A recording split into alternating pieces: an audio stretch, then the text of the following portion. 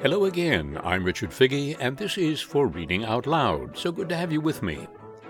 Tonight's program comes as the result of a suggestion made by a listener in Italy. Our author this evening is an Italian writer, too little known in this country, although she won the Nobel Prize for Literature in 1926. She was Grazia Deledda.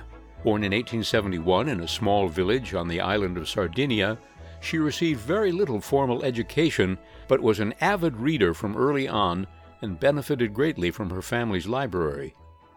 The society of her native village was highly patriarchal, and the people very superstitious. When her first story was published in a magazine published in Rome, she was rebuked because it clearly drew on life in her native village and because it went against the norms of patriarchal society. She continued to write under pseudonyms. She tasted her first major success as she settled in Rome after her marriage to a civil servant. The customs and traditions of Sardinia, as well as the hard life led by the people there, were the subjects of her writing, and the myths and rituals that she grew up with were reflected in them. Many of her characters were social outcasts who suffered in isolation, and she wrote of them with great compassion and empathy. When the announcement was made, the Nobel Prize Committee called her 40-odd works idealistically inspired writings which with plastic clarity picture the life on her native island and with depth and sympathy deal with human problems in general. Tonight's story, told with a wry sense of humor and with admiration for its very independent central figure, is called The Three Brothers. The English text is by Kevin Hauser and is presented tonight by kind permission of the translator. Tonight's program goes out with warm thanks to Elena. Grazie per il suggerimento. The Three Brothers by Grazia Deledda.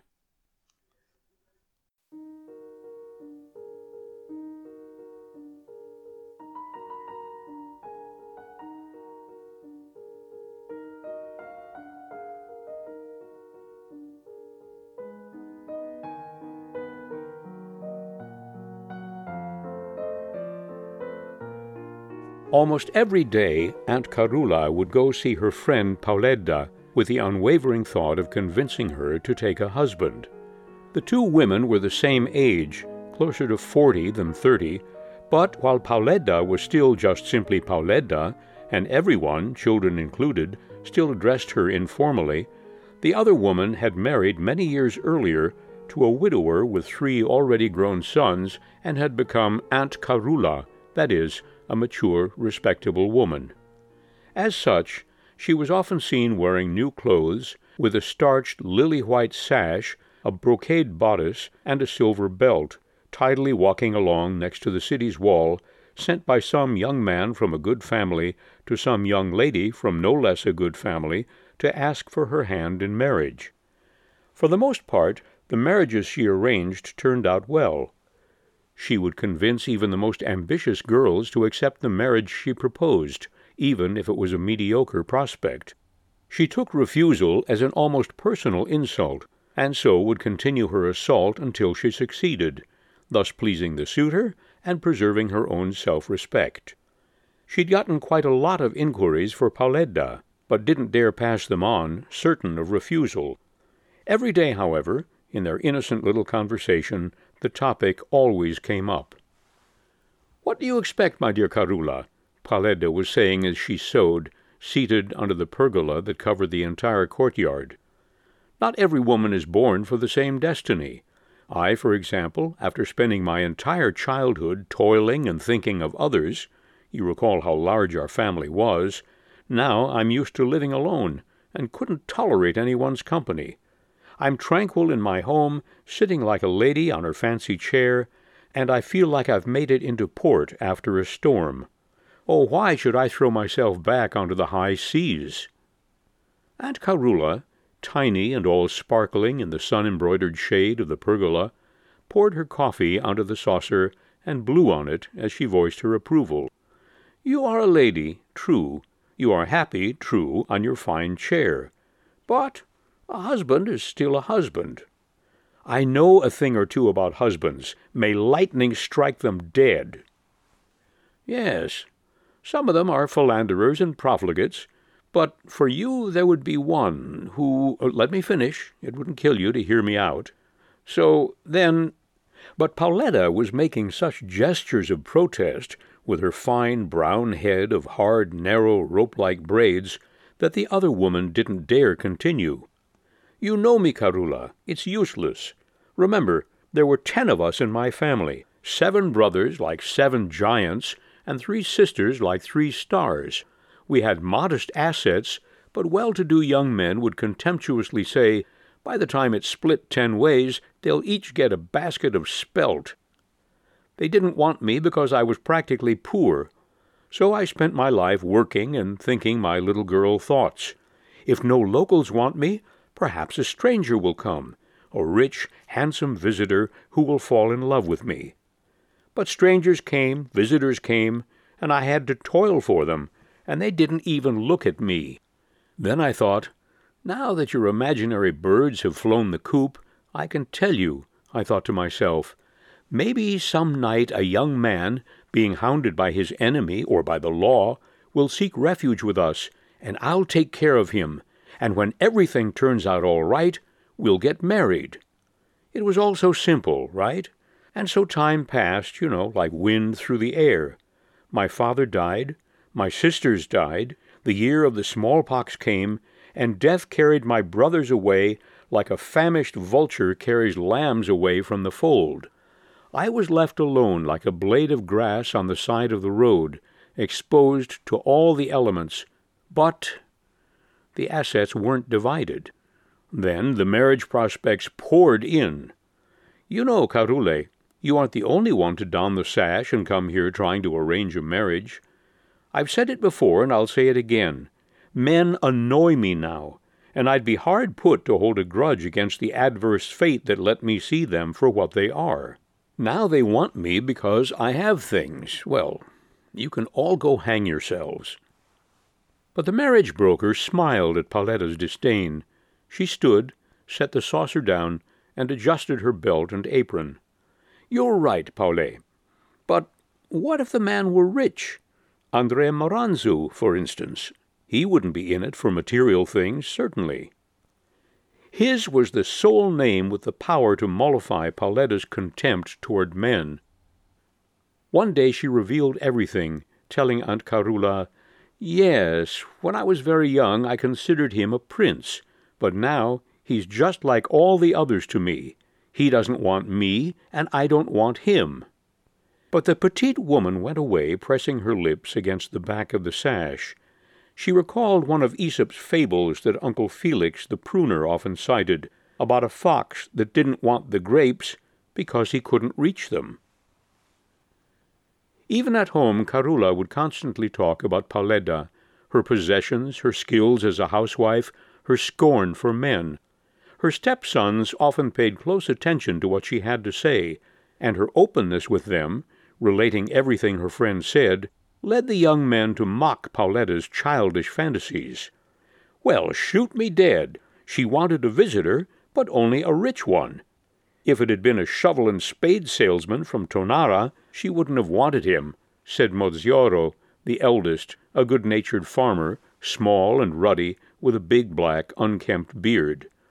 And Tanedu, the youngest, an adolescent still pale and beardless, who was passing the time by etching a vase of flowers and a dove onto an antler snuff-box for his father who chewed tobacco, mischievously said, As God is my witness, I should run over to Pauletta's house one night and bang on her front door, pretending to be pursued by an enemy. I've got half a mind to do it. You're too young for her, my son, the stepmother said earnestly as Merzioro laughed, fists hitting his thighs. A rich woman like Pauletta is always 15 years old.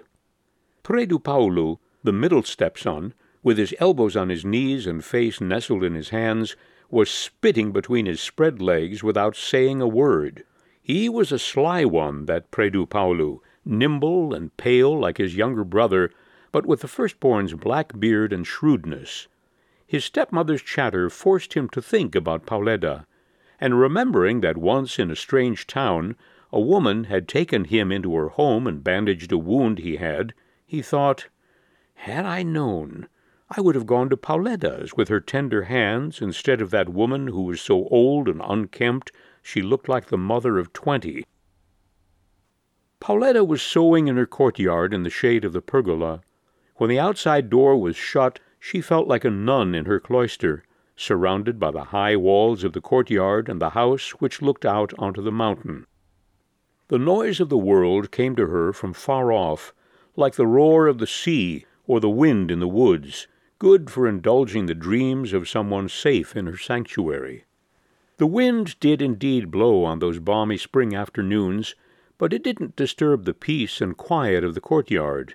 It blew overhead, rustling the pergola's green leaves that would slap against each other, dip, bend, or turn this way and that, yellow in the sun, pale in the shade, mad with life and passion, but always clinging to the dark branch the way men cling to their fate.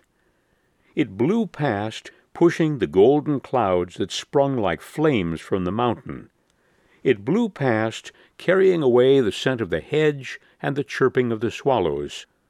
The hours passed like that, carrying away people's hopes and woes. From time to time the woman would get up to drink a cup of tea in her small, warm, tidy kitchen before sewing some more, waiting for someone to visit. That was her joy.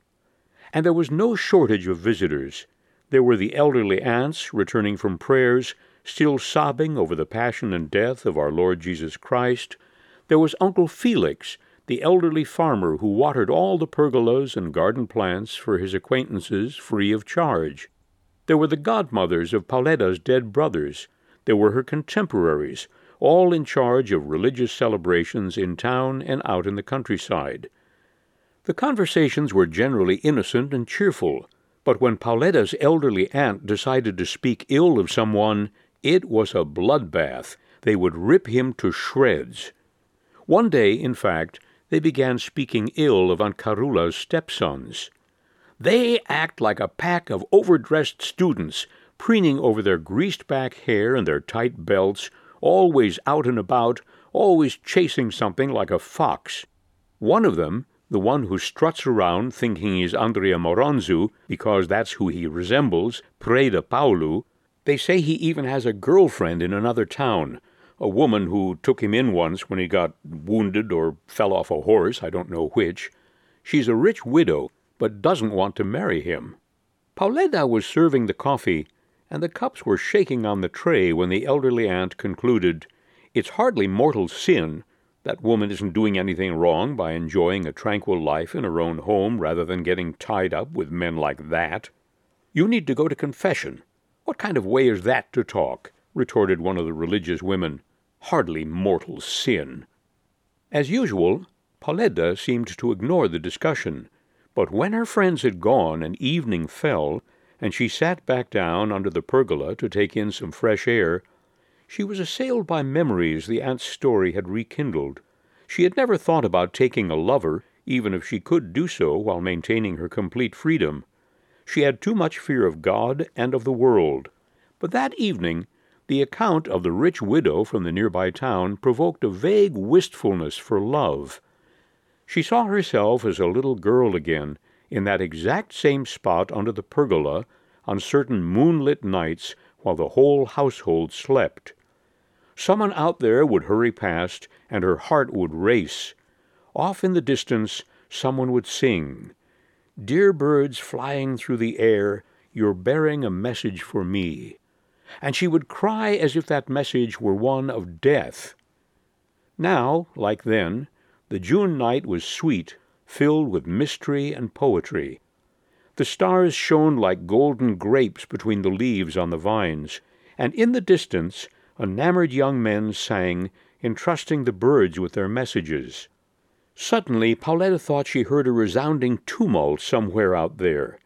The singer's voice seemed to melt into the air, and the accompanying choir turned to raucous shouts. A brawl? Two rivals scuffling? Gradually the racket stopped, and the song resumed further away. But the woman's attention was drawn by the sound of footsteps approaching, becoming louder and faster. They stopped right in front of her door, and someone knocked, cautiously but insistently. She thought she was dreaming. Confused, she stood and asked who was there. "Oh, I'm a dead man! For the love of God, let me in!" "Who are you?" "Melchiorro! Let me in, Paule! Save a poor Christian! I'm a dead man! Hurry, hurry! They're after me!"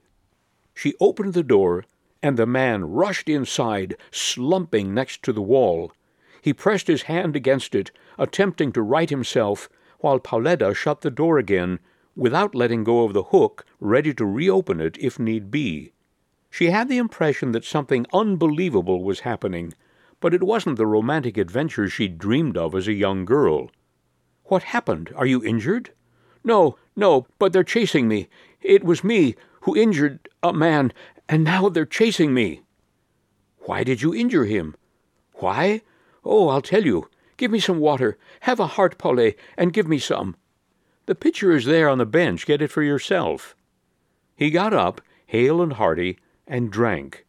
His panting was still audible in the silence, but outside it was entirely calm, and Pauletta felt her surprise die down.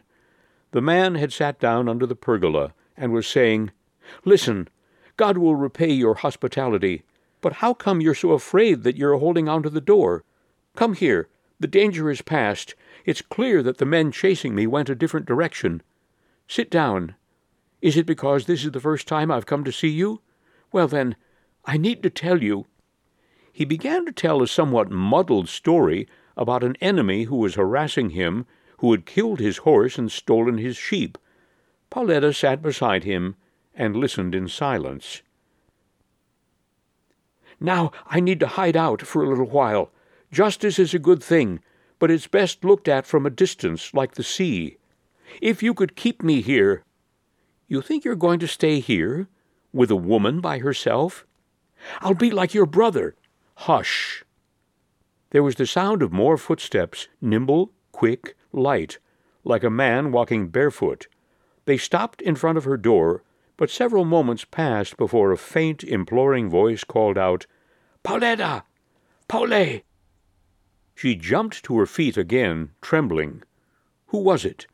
The man chasing Melchiorro? And to think she hadn't believed him! "Don't open the door for the love of God," whispered the man, pulling her by her dress. But she was trying to slip free, racing toward the door. Meanwhile, the man outside persisted, raising his voice. "Paule, are you still up? Open the door for the love of God. Save me from peril. Paule!" "Curse you! What are you doing here, Tane?" Melchiorro shouted then, recognizing his younger brother's voice. The man outside fell silent, dumbfounded, and then began to laugh. Pauletta took umbrage. "Come in, Tane. It's open." He pushed open the door that she hadn't secured with a hook, and all three began to laugh and joke about the very strange coincidence that had led the two brothers to try the exact same trick on the exact same night. But to console them, the woman went to get a jug of wine and poured them something to drink, saying, "Even if one of you had come tonight and the other tomorrow night, you wouldn't have fooled me. You two don't have the guile for such things, my brothers. Now, if it had been your brother Predu Paulu, he would have done better." And so, after those words, Predu Paulu, without saying a word to anyone, went to visit her one day, and then one night, and then ended up marrying her.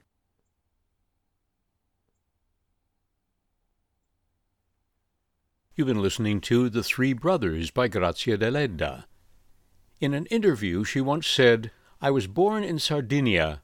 My family consisted of wise as well as violent people and primitive artists. The family was respected and of good standing and had a private library.